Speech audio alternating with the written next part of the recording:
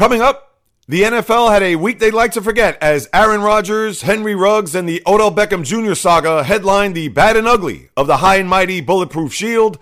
Oh, and my winners and losers for week 9. Michigan State was part of the top 4 in college football, but did not stay for long as they take the fall versus Purdue.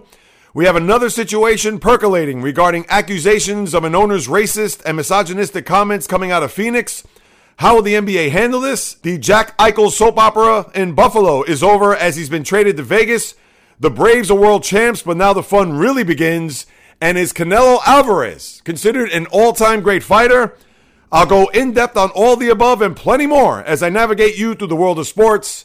But first, this message. Hey everybody, Jay Reels here to share a friendly reminder. If this is your first time getting an opportunity to listen to what it is that I have to say about what's going on in the world of sports, welcome aboard. Or if you've been a long-time listener, not only do I welcome you back, but I want to advise you all to please subscribe, rate, and review the J Reels podcast on wherever you listen to podcasts. Of course, this pod is on all platforms. On Apple, Google, Spreaker, Stitcher, Spotify, iHeartRadio, Luminary, CastBox, Player FM, even Amazon Music. I not only host this endeavor, but I independently produce, edit, and write what you read and listen to, so your participation is vital to not only support the podcast, but increase the visibility, fuel the growth and expansion of this platform to those who aren't familiar with it. You could also share the show or a particular episode by posting on social media as well. The purpose of this is quite simple, people. To generate interest to those who aren't aware or know of this podcast, especially the former or current athlete, the broadcaster, blogger, sports writer, studio host, etc., as I want them to share their experience on the field, the court, the press box, broadcast booth, or in the studio with me, so then I can flip that to you guys and gals to deliver top-notch, fast-paced, entertaining, informative, and credible sports talk unlike any other, for everyone to listen and enjoy and to keep coming back for more on a week-in, week-out basis. You could also go to my website at www.jreels.com for more information about yours truly, the podcast, archive shows, etc. I appreciate you all for your support. Thank you very much for listening and believing in me. I hope you come back for more as your trusted source on everything that's happening in the world of sports. So with that said, the J Reels podcast begins in 5, 4, 3, 2, 1. Let's get this sports podcast party started, all right?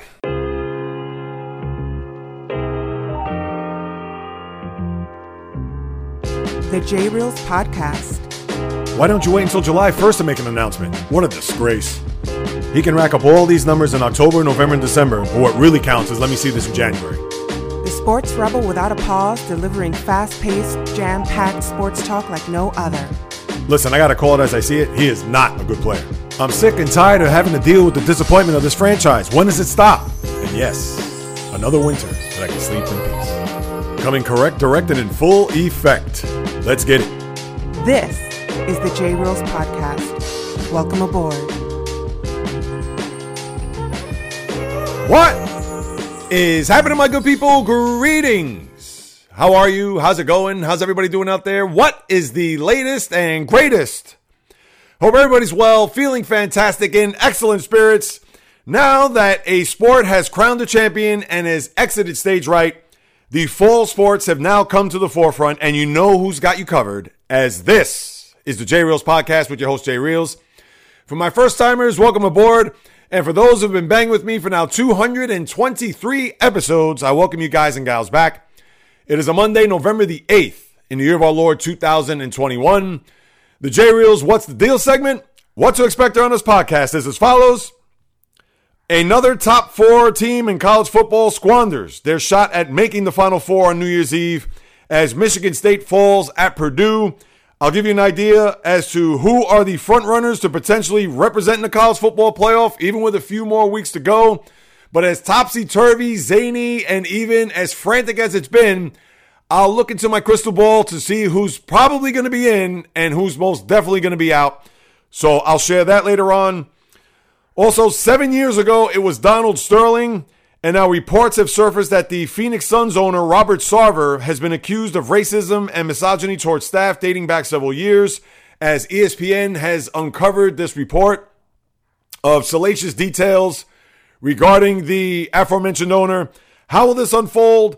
How is the team handling this? I'll discuss that as well as what's going on around the association. the Buffalo Sabres and their franchise center, Jack Eichel. And I've been talking about this going back to the summertime, how they were posturing back and forth about surgeries, about trade requests, things of that nature. Well, it's finally come to fruition as Eichel gets sent to Vegas for players and picks. Is this a big risk for the Golden Knights, considering? And did the Sabres get enough in return? You know I'll get into that and everything that's happening on the ice. The Braves are your World Series champs, as you all know. But now, as we get closer to December 1st and the expiration of the collective bargaining agreement, we start to fasten our seatbelts to see if we're going to have to prepare ourselves for a long, cold, hard winter, as negotiations, I'm sure, will either be at a stalemate, will they be ratcheted up? I'll explain later on with all that.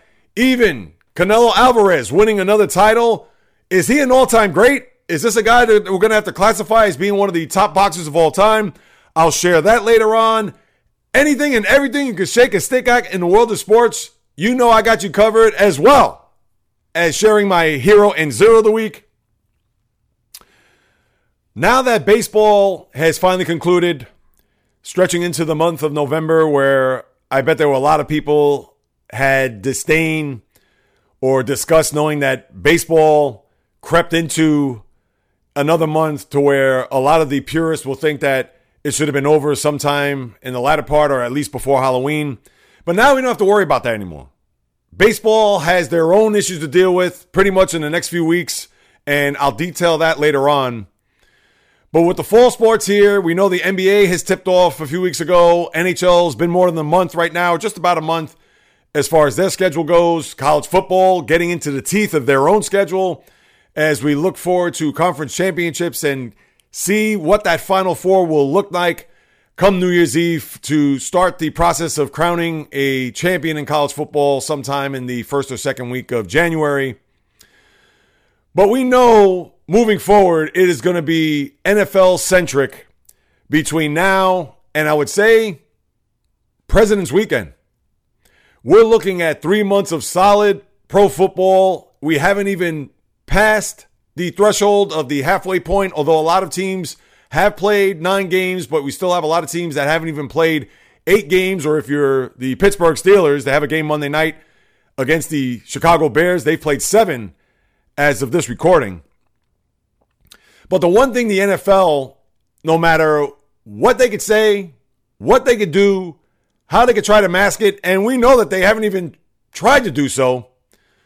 But this past week, if you're an NFL fan like myself, you're either disgusted or you just brush it off your shoulder as if nothing ever happened. And I'm going to be in the minority when it comes to this, because there are a lot of people that they'll look at their own teams or their own fantasy teams, get involved with the gambling aspect of it. And that's why football is king. And the impenetrable shield that is the NFL, we've seen time after time after time take several hits, several dings to that shield. But when we know, when it's all said and done, they just dust it off. They just break out the turpentine or whatever cleanser you want to use, and then they'll just breathe on it to try to get whatever shine as beautiful as it possibly can be to make it look as bulletproof as it has been over the last 10, 15 years. But in my eyes, people, the league takes another hit on several fronts. And where should I begin?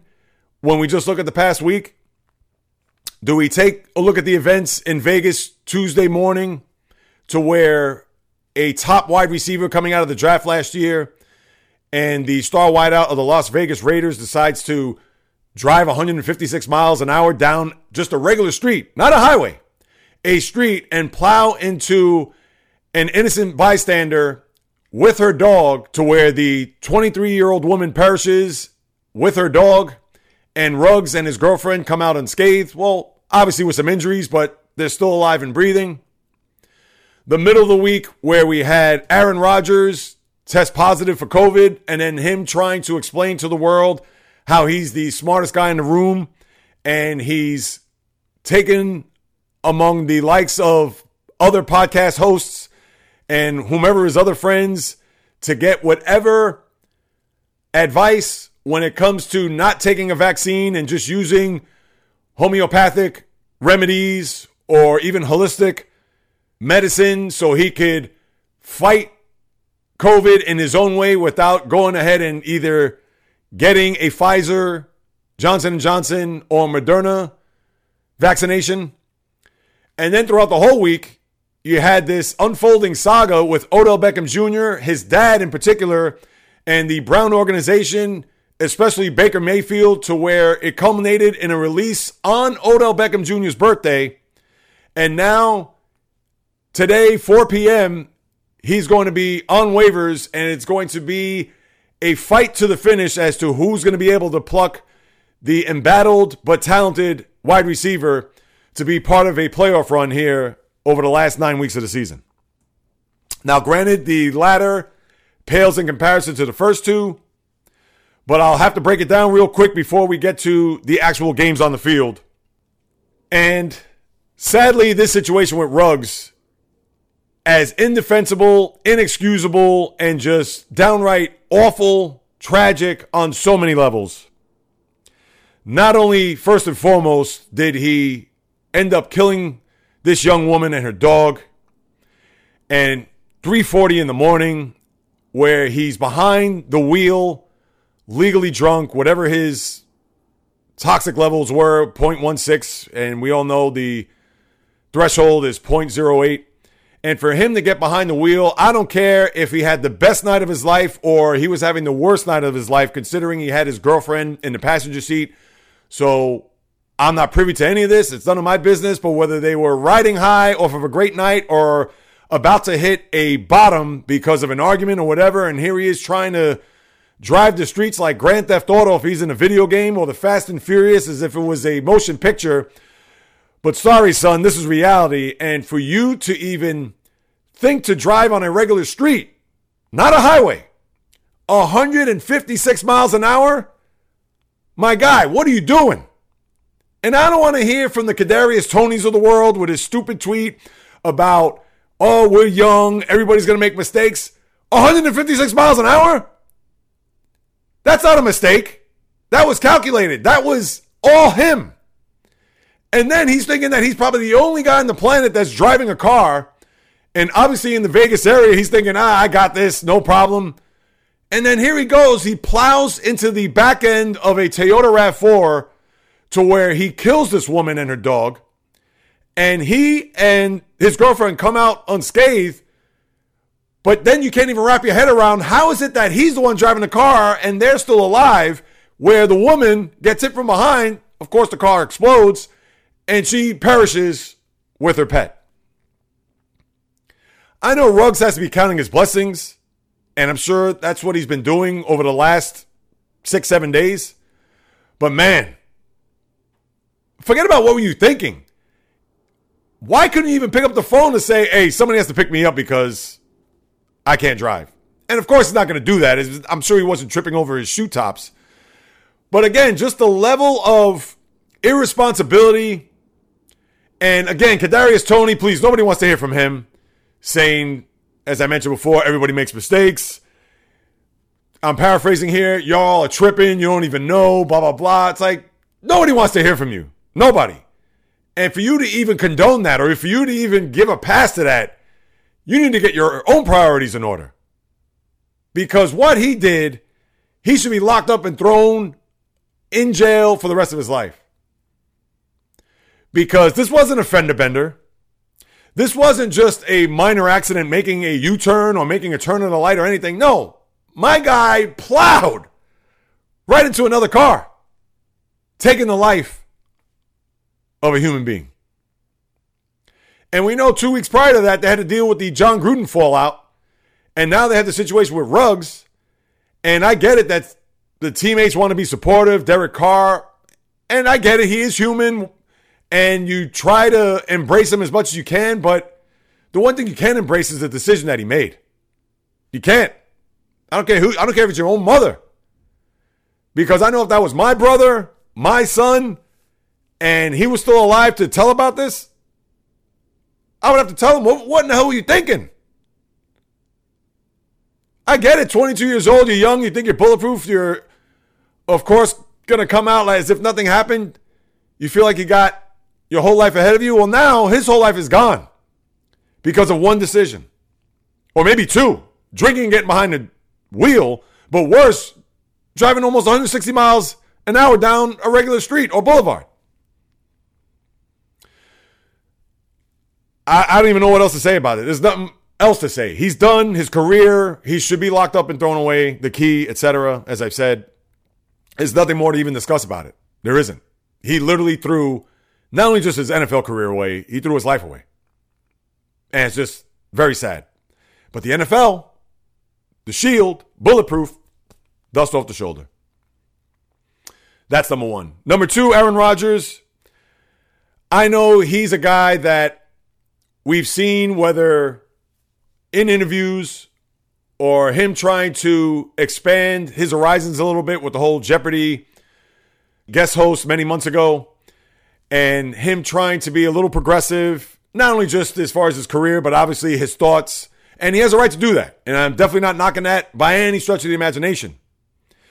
But he got caught out there with his pants down, and he's lucky that he wasn't here in New York. Because the Green Bay media, it's easy to get on them because you only have but a handful of writers, and they're not going to be as aggressive or try to pounce on any little inch that he may give that media. And Rodgers even mentioned that in his interview with Pat McAfee, how if there was a follow-up question that he would have explained it further. If that happened in New York, Philadelphia, Boston, forget about it. He would have been slaughtered and probably still be slaughtered as I'm speaking right now. Because for him to come out to say that, and he was asked, I believe the question, have you been vaccinated? And he said, yes, I've been immunized.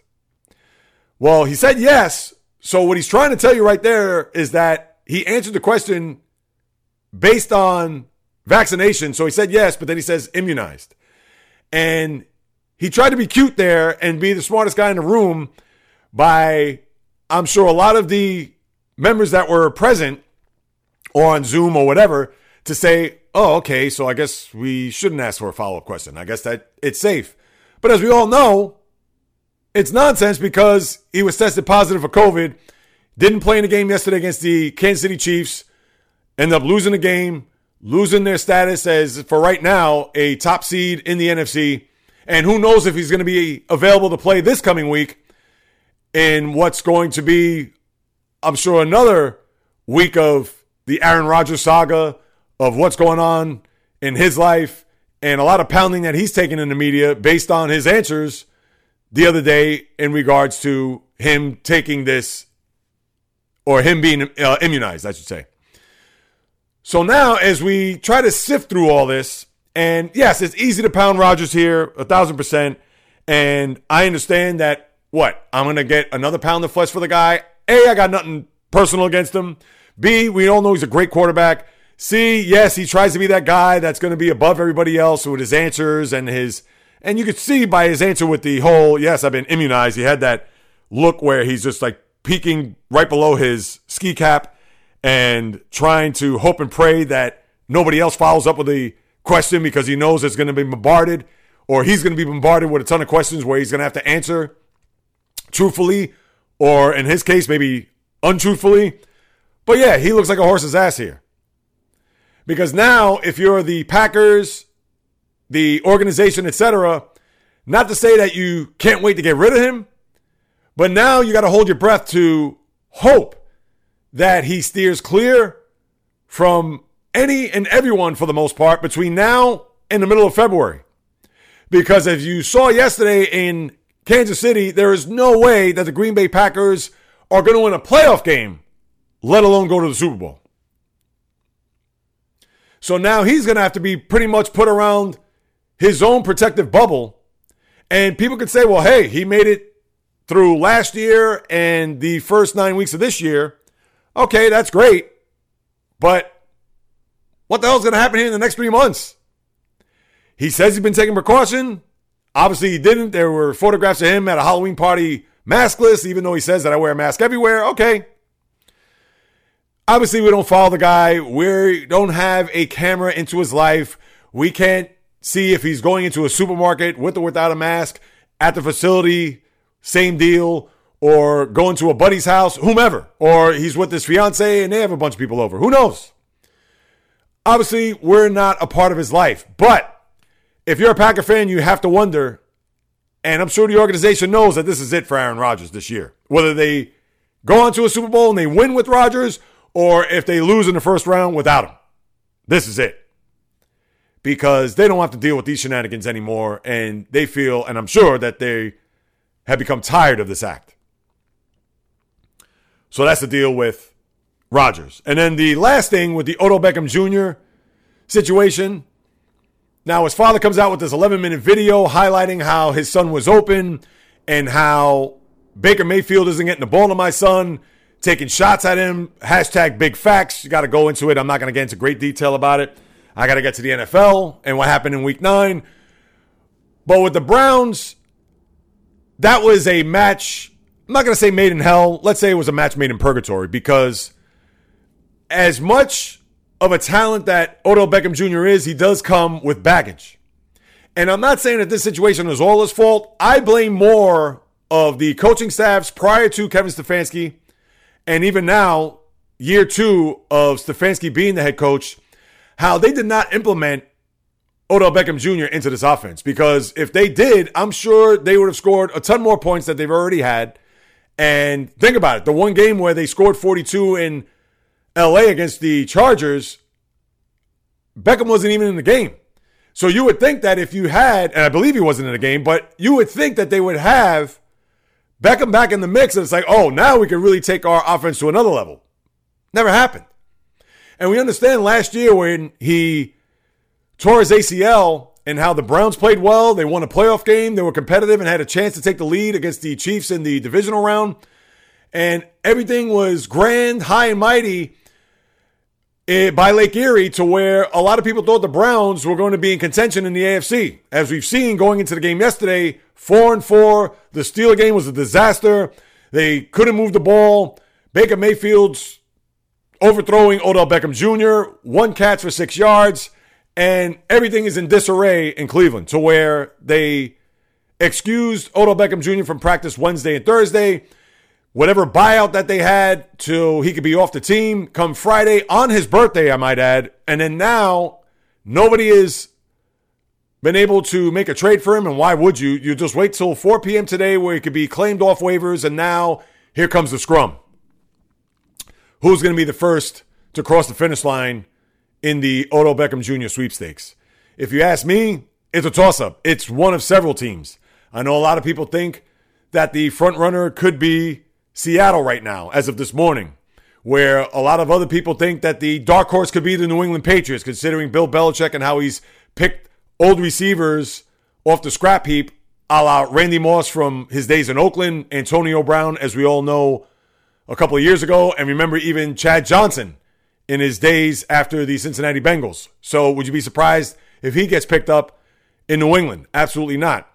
But we all know maybe the Packers could be in the mix for a wide receiver.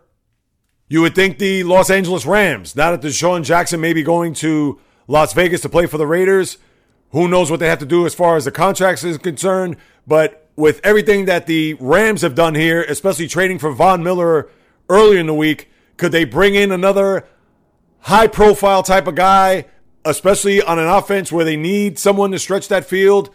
And even though they could have used him last night, but that was all on Matthew Stafford, and we'll get to that in a minute, he could also be potentially going to a place like New Orleans, who is always looking for receiver help, considering Michael Thomas. He's going to be done for the year, as he stated. That ankle isn't going to recover anytime soon. So many different directions that you could go with if you're an NFL team looking for a star wide receiver that has fallen on hard times. And by the time I finish editing this puppy, chances are a team is going to claim him, and then let's see how the next chapter in Odell Beckham's football life will be. Now let's turn our attention to the games itself, and I'm going to save my halfway point and how the league has gone until next week, because that's when it will officially be the halfway point, as a lot of teams will have played their 9 games. But the NFL right now, listen, I'm not going to say it's a disaster. And this isn't just based on what's happened here in the past week, but the NFL right now to date has not had a good season. But if there's a flip side to it, it is wide open as we now usher in the winners and losers of the week. So I'm setting that little tone there, not only just for today, but more so for next week. But my winners and losers here for week 9. The first team, believe it or not, I'm going to say the Denver Broncos. And I know a lot of people will think, Jay Reels, how's that possible? Kill the Cowboys. They come off a bye. Dak Prescott does not play well, and they just get run over in their building to the tune of time of possession, almost 42-18. Well, I'm going to give it up for Denver for this reason. With the Raiders losing, and I know that the Chargers won, and same with the Chiefs, but they're not going to go far this year. But at least they continue to put themselves with some sort of relevancy in the AFC West. And granted, they have not played the Chiefs yet. They have not played the Chargers yet. Now, they did lose to Vegas already in their building, so they still have the rest of the year where they have a bunch of division games. And granted, they're not going to go far. We know that they're probably going to end up somewhere between 6-11 and maybe 9-8. But I give it up. That was a great road performance by them. They dictated the tempo. Teddy Bridgewater with a big pass down the sideline to Tim Patrick. And give it up for them. I can't just give these same teams week after week winners and losers. I got to give a team like the Broncos their shine because they started off 3-0, then they hit the skids, and now with back-to-back wins, they put themselves in a decent position and at least could hang around here for a few more weeks before their season goes under. So they're my winner number 1. And then to flip it from last week, winner number 2 is the Cleveland Browns. Maybe this Odell Beckham Jr., the weight off of them. They put up 41 points in Cincinnati yesterday.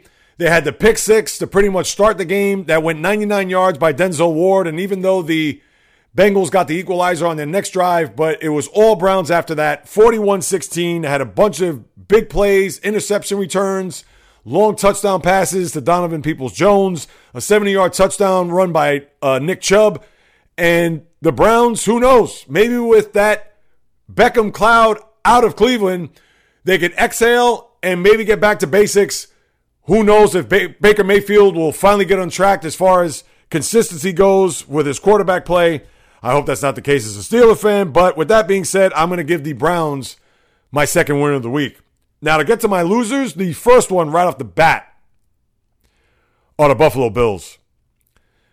The other Josh Allen was dominant than the Josh Allen that we've come to know and love, the quarterback that is. But no, it was the pass rusher, number 41, who wrecked the game in his own right with an interception on a terrible throw by Allen. That was a rookie mistake by him. He also was sacked by Josh Allen, recovered a fumble. Jacksonville, at least for 1 week, and think about it, they've now won 2 of their last 3 games. They maybe could not turn their season around to be of any relevance, but who knows? Maybe the team is starting to play better. They have a little confidence and a little wind in their sails, but this is right now all on Buffalo, a team that a lot of people thought were going to be at the top of the AFC. And when it all said and done, it possibly could be the case. But as we talked about last week, the AFC is as wide open as ever, and evidenced by Buffalo's play yesterday. Only 6 points against a Jacksonville defense that's not going to be confused with the team that went to the AFC Championship game a few years ago with Jalen Ramsey, Calais Campbell, guys like that. So Buffalo, loser number 1, just a pitiful performance there in Jacksonville. I also got to throw some shade at the Rams because, and this to me is more all on Matthew Stafford, because Stafford threw an interception that was similar to Josh Allen's yesterday, but in the shadow of his own goal line. Inexplicable. Tennessee just was able, without Derrick Henry, to put up points. Ryan Tannehill did the job. The Ram defense was nowhere to be found. And pick sixes, just a terrible performance by Matthew Stafford. His first real bad performance here. But the thing is, if that happened on the road, would you live with it? I guess you have no choice. But because it was at home, and it was their second loss where both of the games were losses at home and where they weren't even in the game. Remember the loss to the Cardinals earlier this year. Terrible performance. So they're my loser number 2. And I'm going to throw one more other team in the mix. After winning against Tampa the week before, how did you not come out and show up at home against the Atlanta Falcons is beyond me if you're a Saint fan, because the Saints get the third whack behind the woodshed. Not only did they start off trailing 17-3 and 24-6 in the fourth quarter. They mount a valiant comeback to where they take the lead 25-24 with a minute to go. They miss a key two-point conversion. And key because what happens? The Falcons go right down the field and kick the game-winning field goal as time expires with no time on the clock, 29 yards, Young Hae-Koo.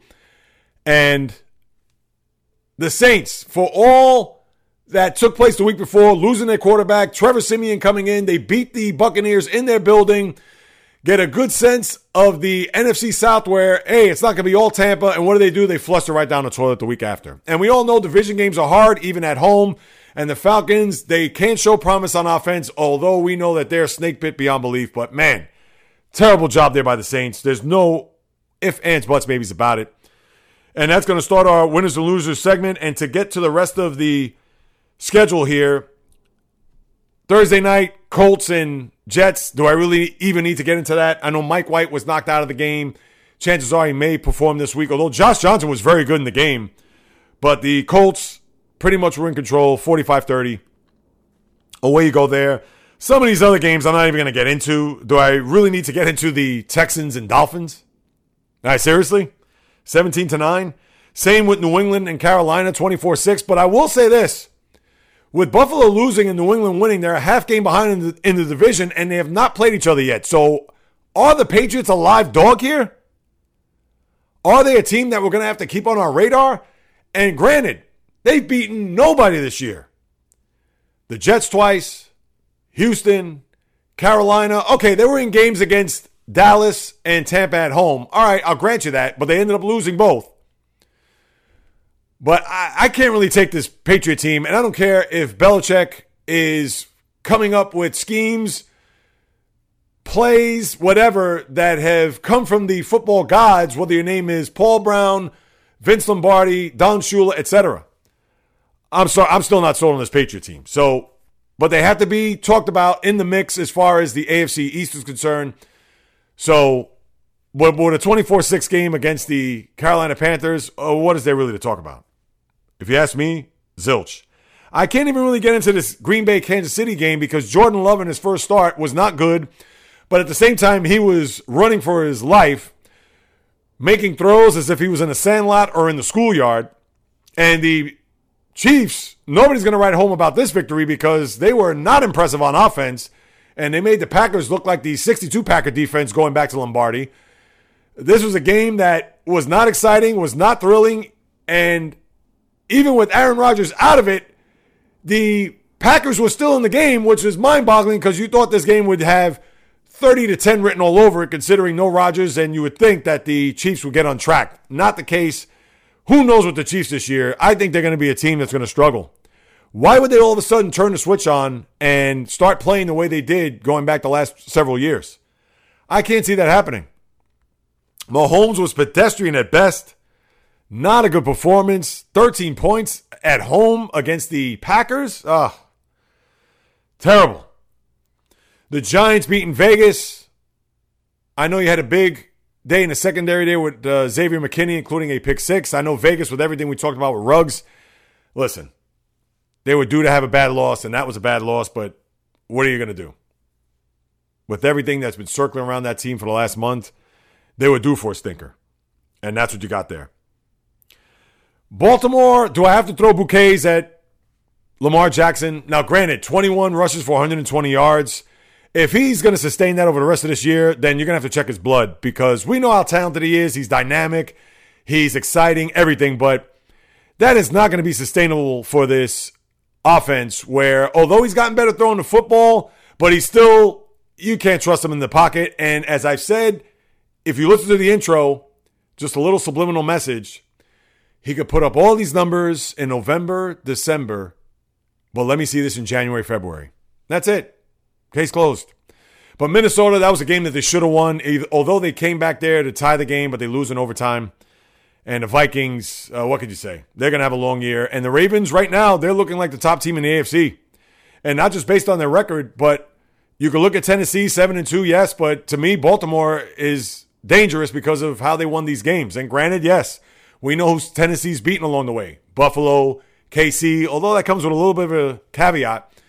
And then yesterday at LA, But we know that the Ravens are dangerous, especially when they're clicking. So that's a team we have to keep an eye on. I mentioned about the Chargers beating the Eagles in Philadelphia. Last-minute field goal there as they go back to the West Coast, stealing a victory out of the city of brotherly love. Didn't really follow that game. I was more in tune on the Green Bay-Kansas City game. Looked like Jalen Hurts made some plays, but still they fell short as the Chargers get back in the win column after a couple of bad losses. Arizona-San Francisco, just a bad job overall. When Colt McCoy's your starting quarterback and Kyler Murray's not playing, no DeAndre Hopkins, we know J.J. Watt is on the shelf for the rest of the year, and for them to go into San Francisco or really Santa Clara and pretty much cruise to a 31-17 victory, Kyle Shanahan, I don't know, but you're going to have to go back to the drawing board, my guy, because what happened a couple of years ago, making it to the Super Bowl, since then, your team has nosedived. And I don't want to hear injuries. I don't want to hear this, that, and the third, but just a bad performance there by the Niners at home against a beaten up and Kyler Murray-less Cardinal team. And we talked a little bit about Cleveland, Cincinnati. Bad job by the Bengals here. You can't follow up what you did last week to the Jets. I understand third game in a row on the road, but now you come home. And to me, that was just going to be a tough, not tall order, but it was going to be a tough task considering what took place in Cleveland over the past week. Losers to the hated Steelers, the Odell saga, and then now to have the Browns come in and just beat your brains in. If you're Zach Taylor and company, now you're starting to tread with water and you're going to need a life preserver soon because now the Bengals are in territory where this franchise hasn't seen in quite some time. So now they're going to really have to pick up the pieces and see where they could go from here. Other than that, that's your NFL Week 9. Your bye teams were Detroit, Seattle, Tampa, and Washington. You have Chicago and Pittsburgh tonight. And as I mentioned last week, Tomlin, the coach of the Steelers, has not beaten the Chicago Bears in his tenure as he's 0-3 against them. Let's see if they could break that snide and get themselves to 5-3 as we get closer to the halfway point or really past the halfway point next week. And as we look at the schedule, again, not a schedule. And this goes back to what I said before with this NFL season. I understand every week is not going to be 5-star games. You're not going to have 4 or 5 matchups where you're going to wrap your arms around or get crazy or get just break out the pom-poms for, woohoo, NFL. But again, when it goes back to the gambling aspect, when it goes back to fantasy and all that, it doesn't matter. It could be 2 ants going up against one another, and they're going to rally around the sets, whether one ant's wearing a Green Bay jersey and the other's wearing an LA Ram jersey. They're going to gamble on that because it's football related. And your Thursday night game to kick us off is Baltimore at Miami. This game has 38-10 written all over it for the Ravens. And then, Sunday, I'll even go to the 425 games just to be generous. Your 425 game is Seattle at Green Bay, and who knows if Aaron Rodgers is going to play, and we don't know for sure if Russell Wilson's going to play, although I believe the finger's on the mend. I don't know if he's going to be able to start, but this is going to be a huge game for Seattle as they need to try to creep into this playoff picture. And they're coming off a bye, so we'll see if they'll be reinvigorated and ready to go at Lambeau come next Sunday. Your Sunday night game is Kansas City at the Vegas Raiders. Man, could they flex out of that with the quickness? That is not a game that you're going to, again, unless you have your fantasy players, Patrick Mahomes, Tyreek Hill, whomever, Darren Waller, I'm not going to be crazy about this game. Monday night, the Rams in San Francisco. Oof. And here's the rest of your Week 10 slate. Atlanta at Dallas. New Orleans at Tennessee. Not bad. Jacksonville, Indy, Cleveland, New England. All right, not bad either. But here we go. Buffalo at the Jets, Detroit at Pittsburgh, Tampa at Washington, Carolina at Arizona, Minnesota at the Chargers, Philadelphia at Denver. Other than Cleveland, New England, and I'll even give you New Orleans, Tennessee, give me another good game on that schedule. You can't give me one. That's how bad it is. And that's how the season's been. Your buys are Chicago, Cincinnati, the Giants, and Houston. All right, so you got some bad teams that are out. Chicago, the Giants, and Houston that you don't have to see this coming week. All right, fine. But you don't really have another good game. See, even Seattle, Green Bay.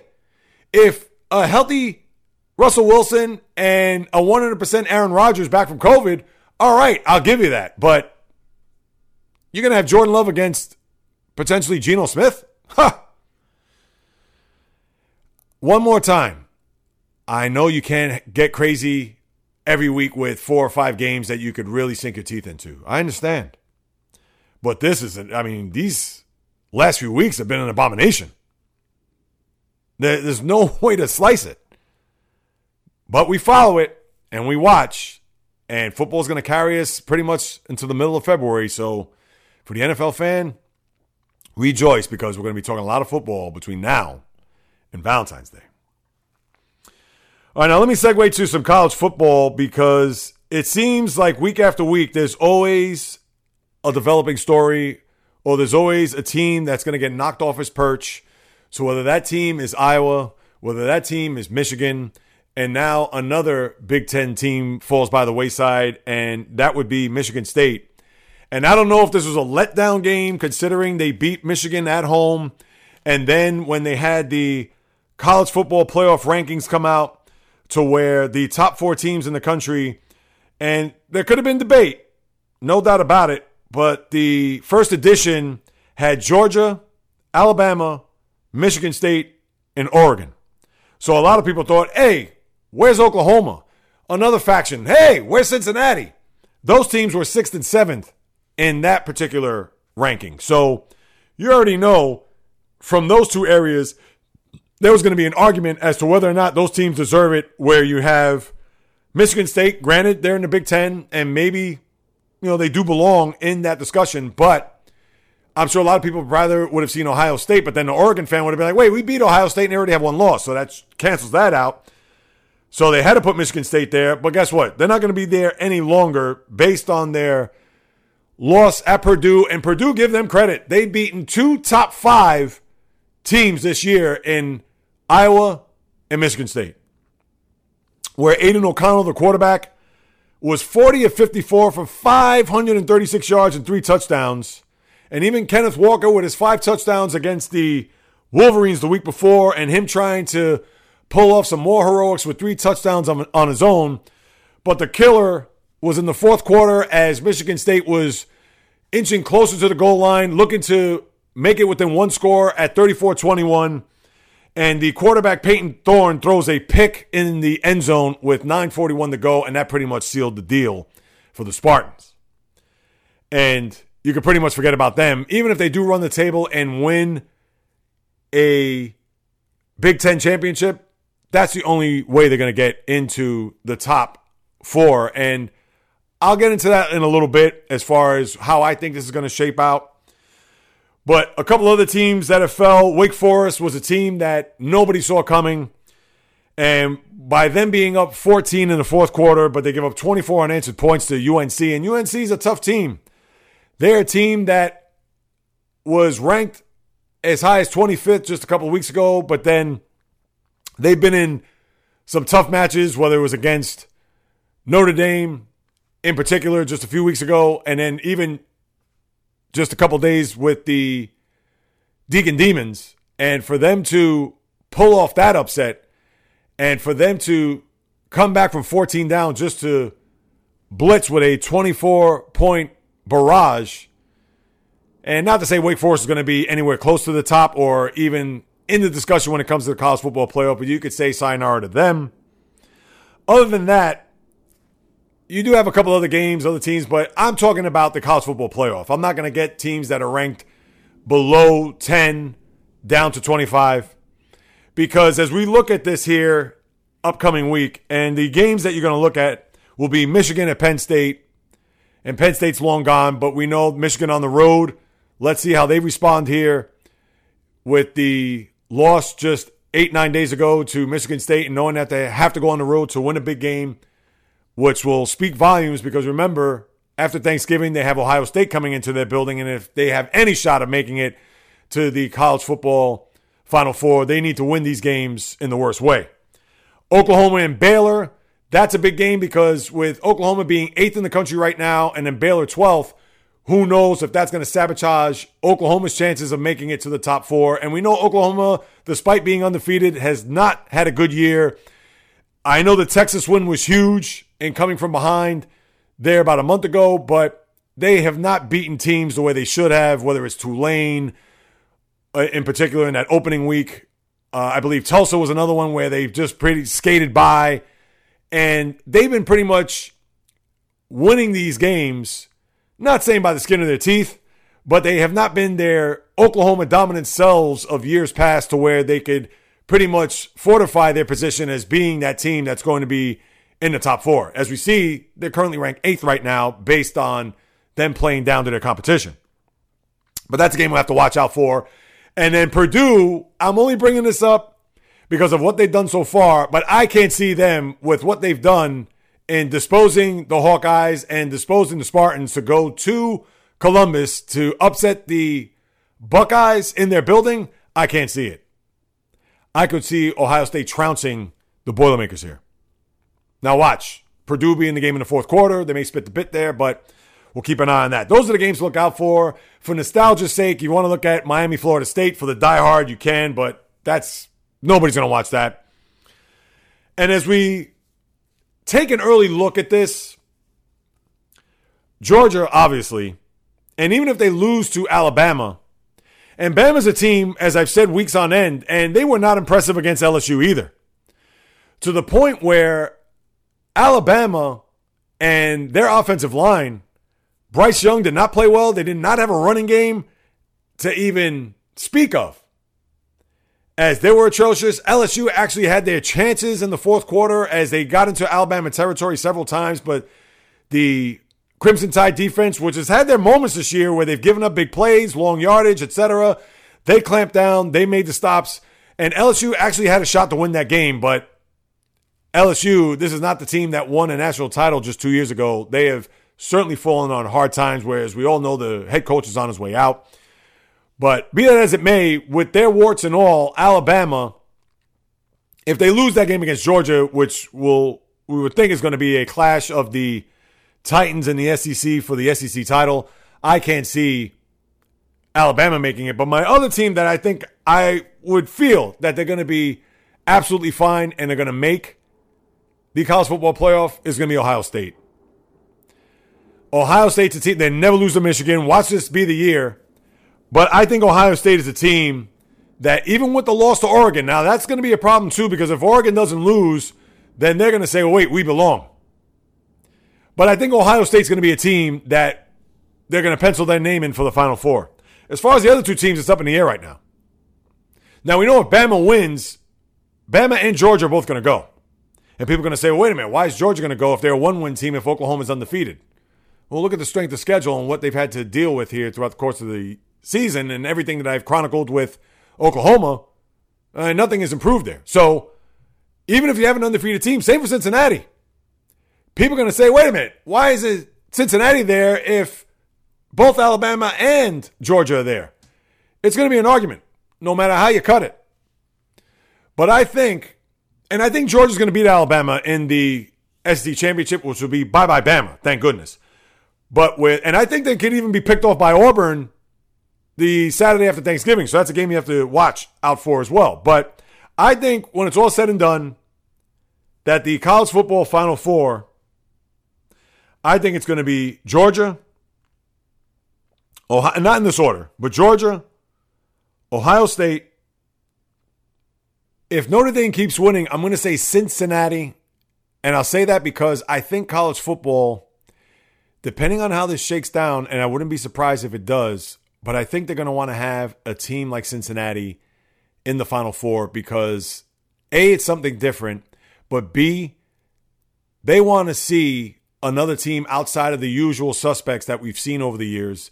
And pretty much it has been Ohio State, Clemson, Alabama, the usual suspects. And obviously we're not going to see Clemson this year. It's quite possible we may not see Alabama this year. You're going to see a Big Ten team. I would think it's going to be Ohio State. That's why I bring them up. And the fourth team, up in the air right now, I'd want to say Oklahoma, but how could you not pick Oregon? They're going to have to take a team from the Pac-12. Why not them? And I'm sure there's going to be a furor if Ohio State makes it and Oregon doesn't. Because people are going to say, how is it that Ohio State makes it and we both have one loss, but we beat them and we're not in the Final Four? So imagine that. Georgia, Cincinnati, Oregon, Ohio State. And you're not going to see an Oregon-Ohio State matchup. Chances are it's probably going to be, now I guess you could put Cincinnati 1-4, although if they're undefeated, which chances are they will be, there would probably have to be a 2 seed. So you may look at an Ohio State-Cincinnati where you have an Oregon-Georgia matchup in the Final Four, because the last thing they want to have is Oregon and Ohio State go at it again. If they were to do that, they would rather see that in a national championship as opposed to the semifinal. So that's why I see it as it is right now. And we know a lot of college football to be played, and crazy things have happened. And who knows, with the way that the season's unfolded, I'm sure we may not even see any of these teams other than Georgia, I would think, because Georgia, to me, they're a lock. But who knows? If Ohio State loses another game, they're gone. We know if Bama loses, they're gone. And then it's a free-for-all as to who gets the other 3 spots. So we'll keep our eyes on that. All right, before we turn our attention to the NBA and NHL, let's put the 2021 season to bed as far as baseball goes, and it really isn't much to discuss. We all know that going into that Game 6 last week, where I was hoping to see a Game 7 between the Braves and Astros, well, that just went out the window, or really out of the stadium, when Jorge Soler just bombed that 3-2 pitch into the Houston night, to where the Braves, for the first time since 1995, win a World Series, the second World Series championship since they moved to Atlanta from Milwaukee. And the one thing I'll say about it, when we look at the history of the Braves, especially in the 90s when they won all of those division titles, and we know only one World Series to boot, and here it is, the most unexpected World Series win that we haven't seen in quite some time, based on where they were from in the middle of the year, or really as you got into August, because they're the first team to be so late to get at 500 to win a World Series. And I believe it was August 6th, which happened to be the day where the Mets lost their grip of first place in the National League East. But that wasn't to the Braves. It was actually to the Phillies, because they were in Philadelphia that weekend and got swept. But the Braves, for winning 88 games and for them to go on and beat the Brewers, the Dodgers, and of course the Astros here, and those unexpected playoff and World Series victorious runs are the ones that will be etched forever in the minds and hearts of Braves fans everywhere. And not to say it erases what happened in the 90s, because you can't really erase that, but there is a sense of euphoria, because I'm sure the Brave fan, forget about even in August, I'm sure at the start of the postseason, they're probably thinking, nah, we're not going to win the World Series. Hey, maybe we could go 7 games against the Dodgers, or maybe we'll get to a World Series but lose. Nobody in their right mind thought that the Braves were going to win a World Series.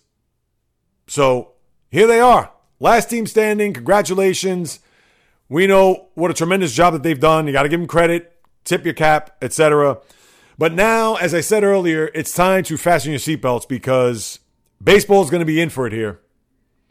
And I do not have a crystal ball to think that the powers that be for the Players Association and the owners, in particular, Rob Manfred, the commissioner, and obviously Tony Clark, the head of the Players Union, that they're going to come to some sort of agreement between now and December 1st.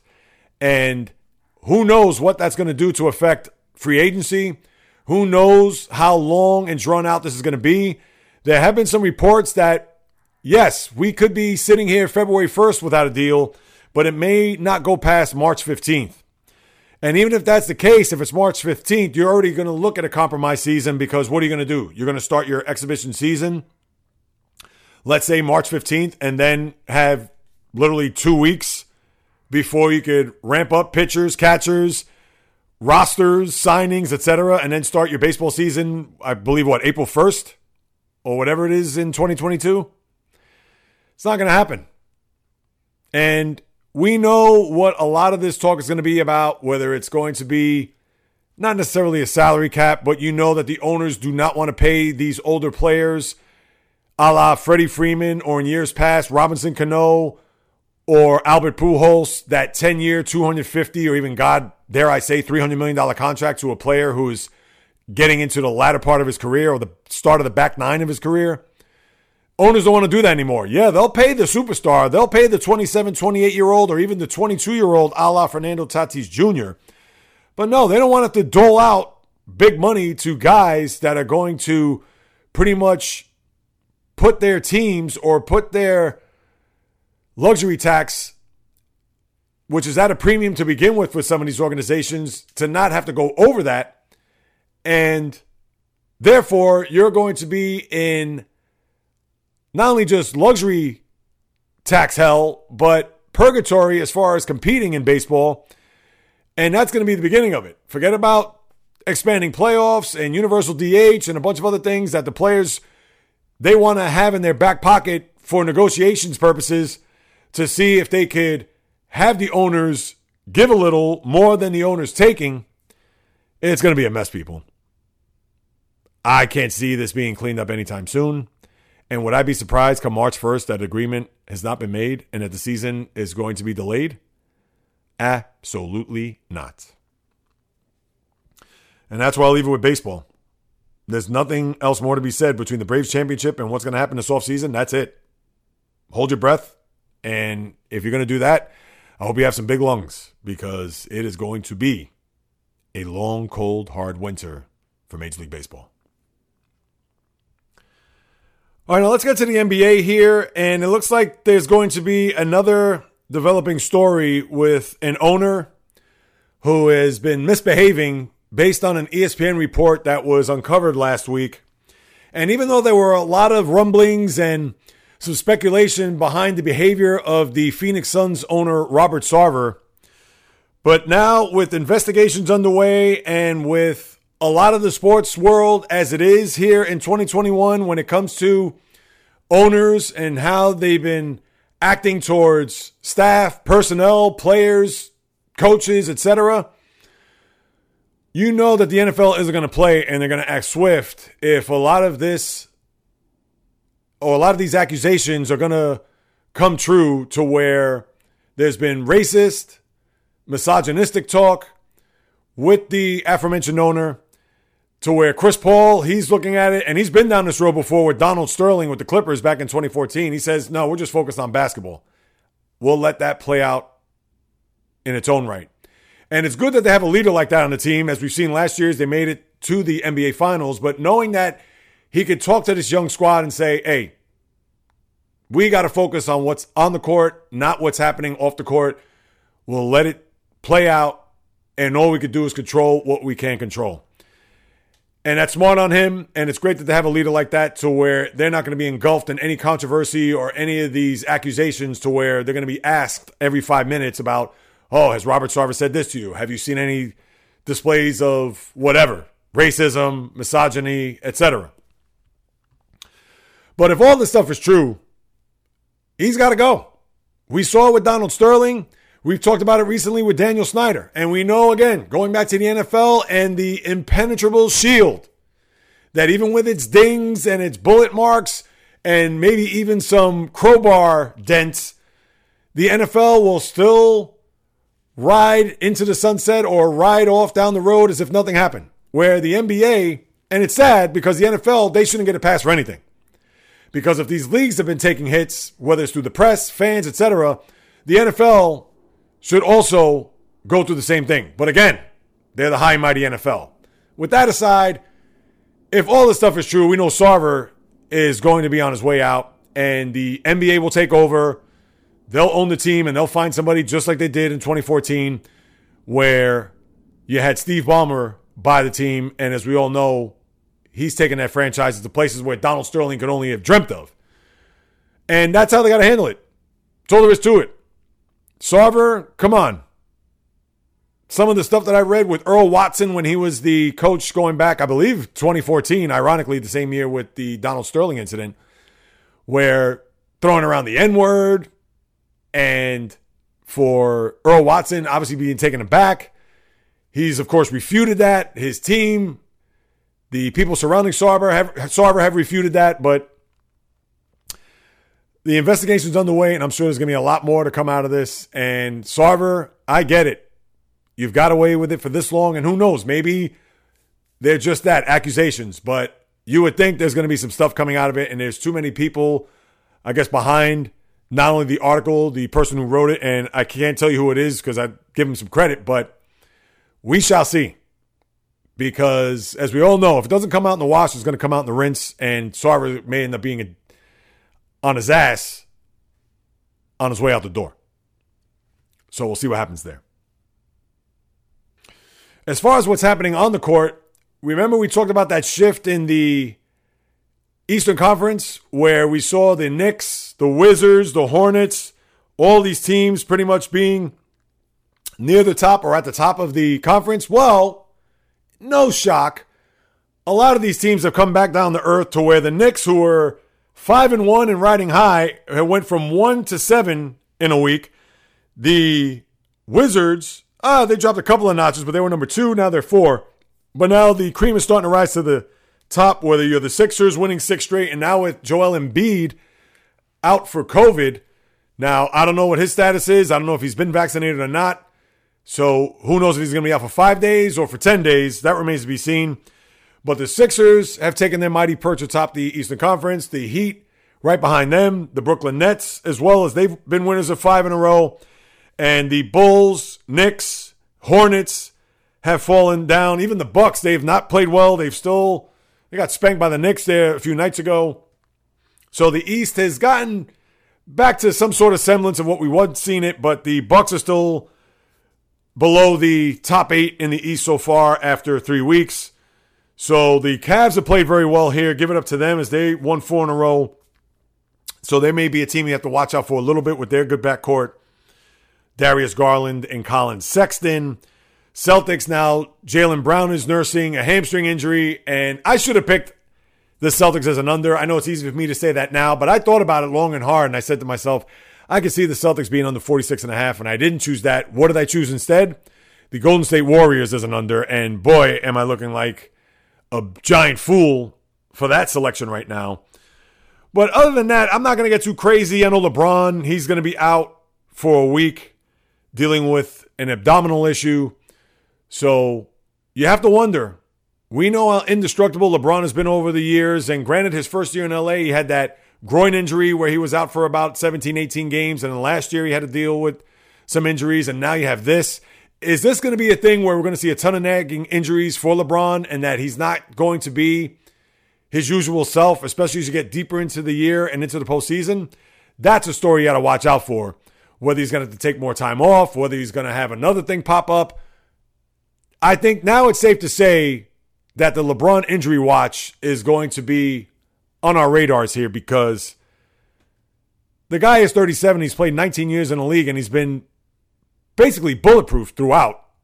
Now you're starting to see the warts coming out as far as the injury history, especially over the last few years. So we'll have to keep our eye on that.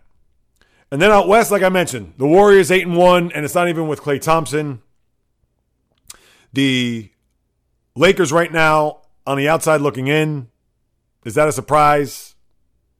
Not really. But we just can't go crazy here the first couple of weeks of the season, or once we get to at least a month in. Then when we get towards Christmas, that's a good barometer, obviously with all the Christmas Day games, as I mentioned in the past. But we just can't get too giddy or too crazy looking at these win-loss totals just a few weeks in and think that, oh, this is going to be it for the rest of the year, as we saw the Eastern Conference from one week to the next get flipped upside down to where it should be. And that's all you pretty much have here with the association right now. And the same for the NHL, although you have some interesting stories there. And the first one being Jack Eichel. I talked about this in the summer, and just to give you a little refresher on it, Jack Eichel was the number 2 pick in 2015 after Connor McDavid, franchise player, center for the Sabres, a team that hasn't really done much during his time in Buffalo, but he has performed. He is a guy that you're going to buy the jersey, you're going to rally around, he's going to be on the cover of the media guide, etc., face of the franchise, the whole nine. But last year he suffered a neck injury to where the camp of Jack Eichel wanted to get this different type of surgery other than your typical neck fusion surgery because, A, this new type of surgery, although it's never been performed in league history, but they feel it's going to be better long-term for their client. And that was a risk that the Sabres did not want to take because they figured, let's just go the old-fashioned route with the fusion surgery, have him come back, and away we go, where obviously there's no guarantee with the fusion surgery. But then they felt that that was the devil that they do know better than the devil you don't know with this other surgery that I talked about last week with Eichel. Well, they finally bid adieu to their one-time superstar as they traded him to the Vegas Golden Knights. What they got back in return, listen, I can't tell you from a hole in the wall, but when we look at this trade on a whole, was this a win more for the Sabres or more for the Golden Knights? It's risky from this regard.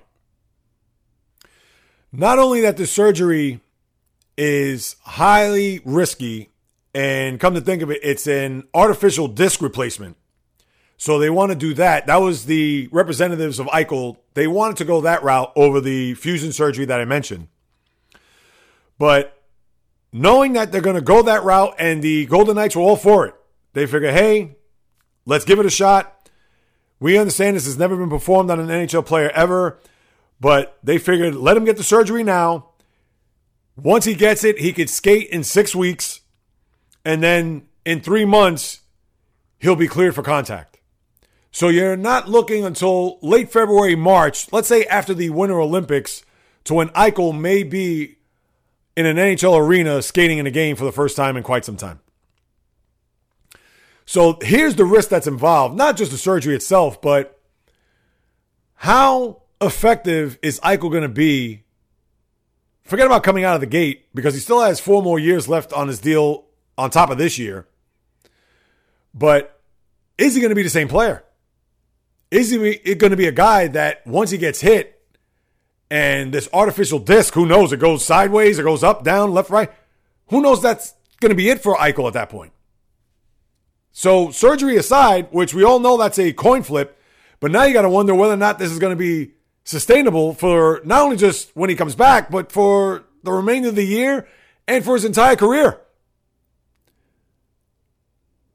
So that's number one. And then going the other way, I know they gave up a first rounder in 2022, a third rounder in 2023, Peyton Krebs and Alex Took. These guys, I wouldn't know if they fell on me, and as far as how good they'll be, I'm sure they're going to be put right into the lineup if they haven't already been, and will probably pay some dividends, but are they anywhere near the ilk of Jack Eichel when he's 100% healthy? I can't say that. So this is a trade that unfortunately you're going to have to grade until Eichel has played a handful of games. And what I mean by that, let's just say the rest of the season, if he does come back, and into a postseason. Because there's no way to gauge on whether or not he's going to be effective, he's going to be what he once was prior to the injury, etc. And how this surgery is going to be of a benefit for him down the road as far as the rest of his playing days are concerned, as opposed to the fusion surgery, which a lot of the teams and a lot of the players, it's a lot more relatable, and that they've been able to play with the surgery. And I can't even tell you what player has had that to where I could say, oh, yes, we could use that player as a barometer. But it's a big, giant question mark. It's a big unknown. And we're not going to know until he's playing not just a week, 2 weeks, but a good chunk of games. And unfortunately, we're not going to know for quite some time. The other big story last week, in COVID raging throughout the course of the United States in certain pockets, we talked about Aaron Rodgers at the beginning, mentioned Joel Embiid, and it also got Sidney Crosby. Remember, he was on the IR there at the start of the year with that wrist surgery that he had, and then he came back, and then now he's back on COVID. Now, I don't know if he's out. That was in the middle of last week. I would think that if he had been vaccinated, he would probably come back at some point this week. But there's a guy that a lot of people, of course, know and love, and were, I'm sure, happy to have him back playing as that familiar face, although aging, and maybe giving a one last go-around for the Penguins to see if they could still lift that championship window. But with him being out, And the Penguins right now in last place in the Atlantic.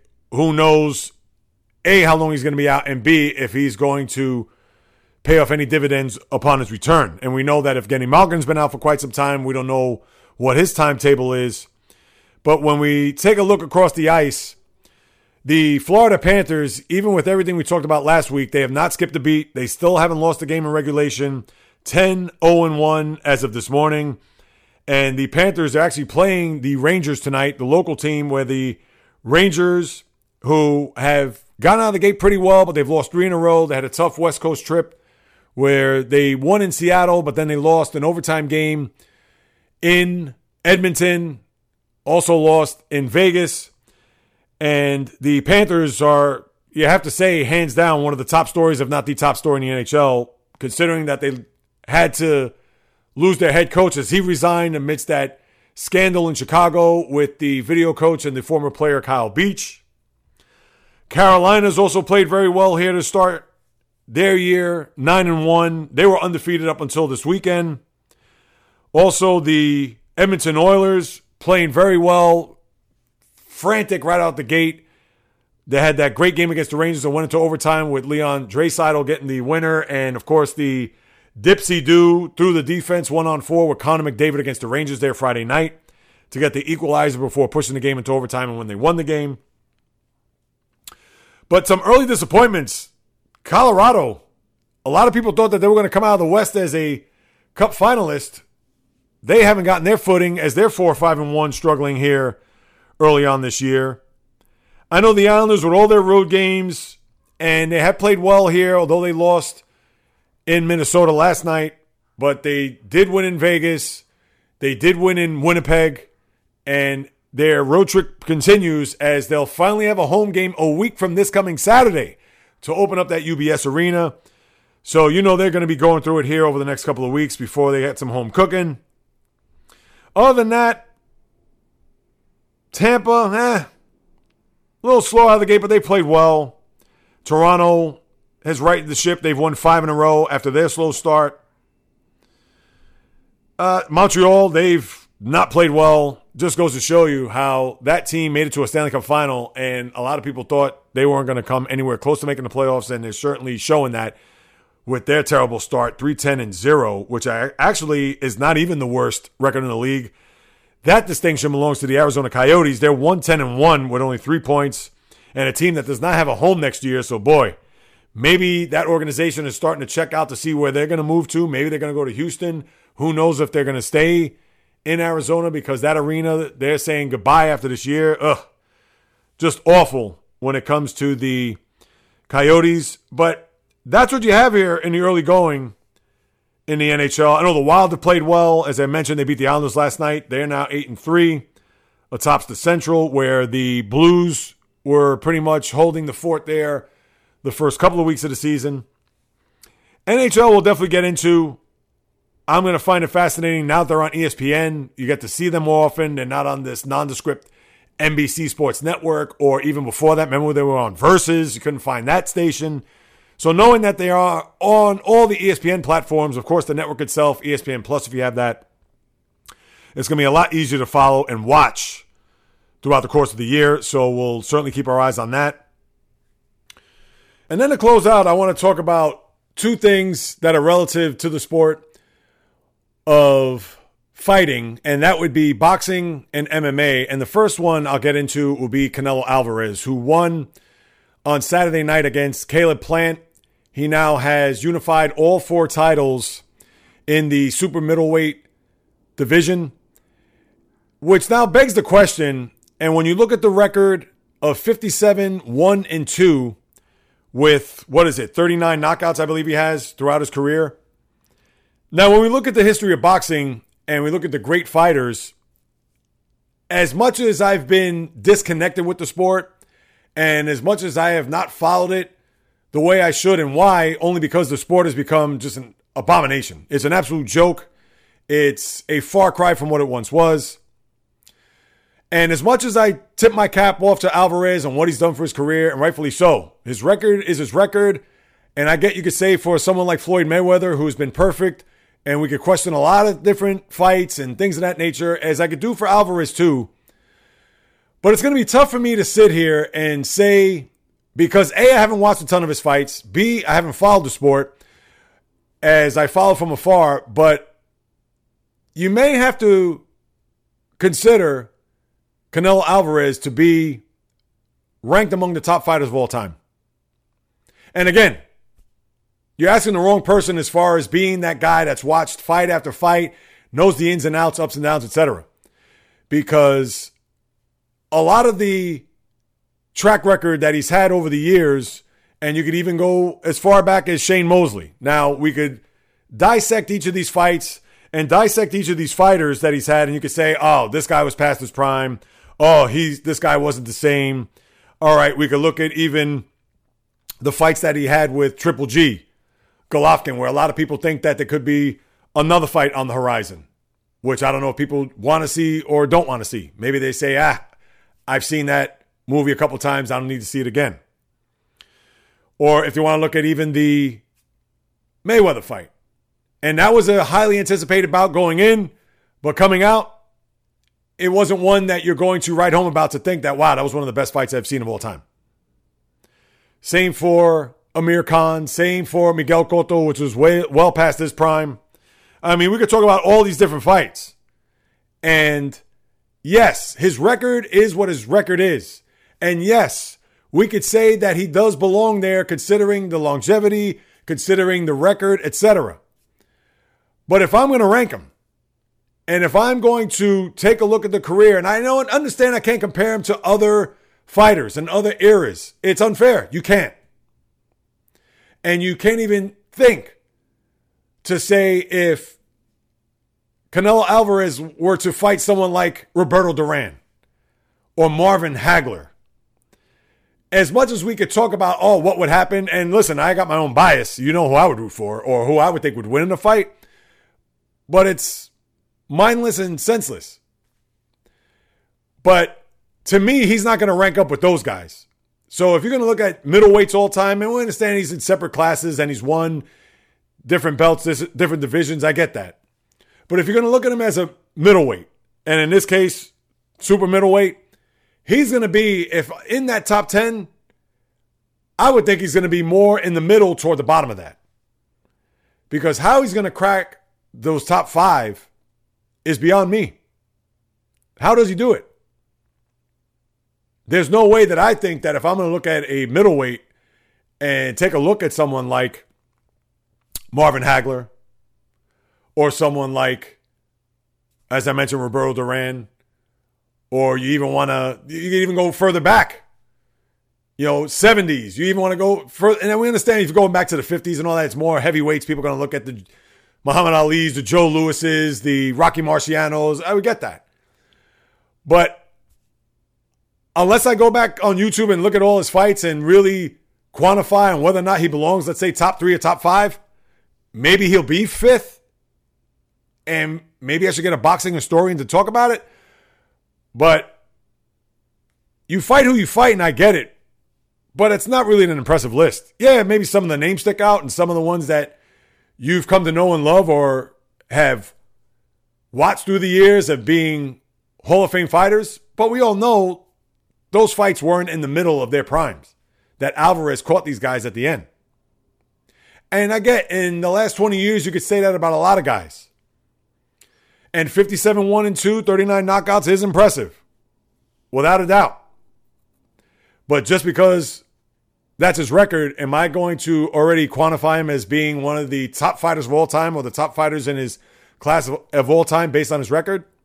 I can't say that. And I know that that's going to be a debate for a lot of the diehard boxing fans to say, Jay Reels, you haven't watched, you haven't paid attention. And you know what? That's why. Hands up, understood. But I do follow the sport enough, and I follow some of the big fighters enough to think that, okay, he beat this guy, all right, wow, that was impressive, whatever. Is it still enough to crack that top 5 when we look at the whole resume and compare him to some of the other guys that preceded him? That's the beauty of debating these type of issues and these type of arguments. And me being the old guy, get off my lawn. He's not going to crack that list.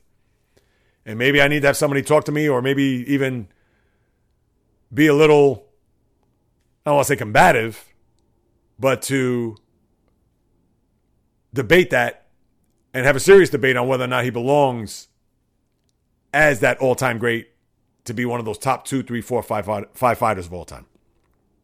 That's what I'm trying to say. And on the same night, you had an MMA bout where we've seen this not just once, twice, thrice, 10 times, in fact, between Kamaru Usman and Colby Covington. A lot of respect after the fight, as you saw, but it was a close decision to where Usman wins again. And to think, 10 times these guys have fought? I wonder for the diehard MMA fan, and maybe I need to get Frank back on here, Frank Tirado, who I had on a few months ago. Does that become tired after a while? To really see two guys fight 10 times? All right, maybe you're going to fight 5 times. But 10? That's a lot, man. And I couldn't even tell you what was the record going into this 10th fight. As much as I'm trying to follow the sport a lot more than I ever have. But, Usman, hey, he was landing some big strikes. And Covington, we know he's a warrior inside that octagon. And Usman, he's been just dominant here over his last X amount of fights. But he is victorious. Like I said, close decision. And I know their bouts and doing a little homework here. December 2019, a lot of people think that was one of the all-time great fights in UFC history. When they fought in a 5th round TKO of Covington, where a lot of people, I guess to this day, look at that as, if not the signature fight, or one of the signature fights of the sport's history.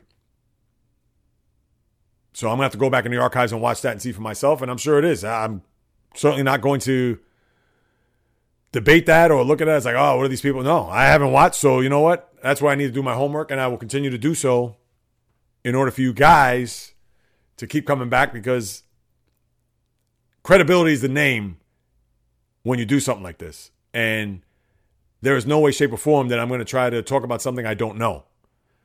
But damn well, I'm going to do my homework and make sure that whatever it is that I'm going to put out there, that damn well it's going to be my honest truth, opinion, thoughts, etc. I'm not going to try to fabricate it or try to make it out to be, oh, hey, guys. No.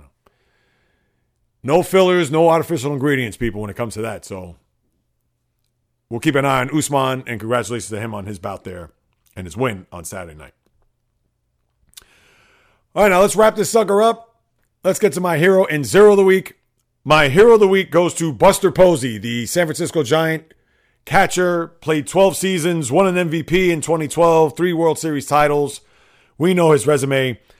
He actually passed up on a player option $22 million this year because he wants to spend more time with his family, his 4 kids, his twins that he had.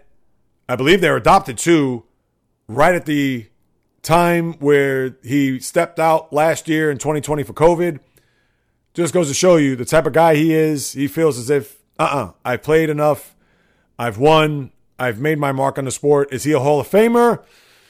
To me, he's borderline. He doesn't have the dominant numbers, even with the World Series titles and the MVP and et cetera, et cetera. I'm sure he's won a few Silver Sluggers in the process, but we'll save that for another time. Buster Posey, you are my hero of the week. And my zero of the week goes to Georgia linebacker Adam Anderson, who's being accused for a rape allegation and has been suspended indefinitely from the team. Now, his reps have said that the story is unfounded, unsupported. The investigation is ongoing. But it's obviously not a good look for a team that's been number 1 all year, pretty much, on the verge of not only just a special year, but possibly a championship year. And to have this kind of news cloud their perfect season to date, definitely not a good look there if you're Adam Anderson. And hopefully these accusations are found untrue, but not good, my G. You are my zero of the week. So that'll do it. Episode 223 just about in the books, but you know I have to do some housekeeping before I go, as you heard at the very top. And I implore everybody, each and every one of you to do, you know, your participation to this podcast is vital. And by you listening to what it is I have to say about the world of sports, I do not take you guys for granted. In fact, you guys are like my marketing team, the marketing team that I don't have, considering I'm this one-man operation, pumping in podcasts week after week and hopefully twice a week. Therefore, with your help, by subscribing, rating, and reviewing this podcast on wherever you get your podcasts, please throw me a few stars, leave a review. Again, that will increase the visibility to those who do not know of the J Reels podcast to get that guest to come on. As I said at the very top, I would sincerely and gratefully appreciate it. You could also hit me up on any of my social media accounts. On Instagram, J Reels or the J Reels podcast. On Twitter, J Reels1, just a number. On Facebook, the J Reels podcast. Or send me an email at thejreelspodcast@gmail.com. Any questions, comments, criticism, praise, send them my way. I will definitely follow up with each and every one of you. And then lastly, to support this endeavor, you could do so by going to www.patreon.com/thejreelspodcast. That's P as in Paul, A-T as in Tom, R-E-O-N as in Nancy. What that does, your contribution is going 100% to this endeavor, whether it's the upkeep of the website, everything that happens with the production, the equipment, anything that you can name. Me putting this up on a weekly basis, because whether you do or do not know, this is what I love to do. It's in my blood, people. I've been doing this for 3.5+ years.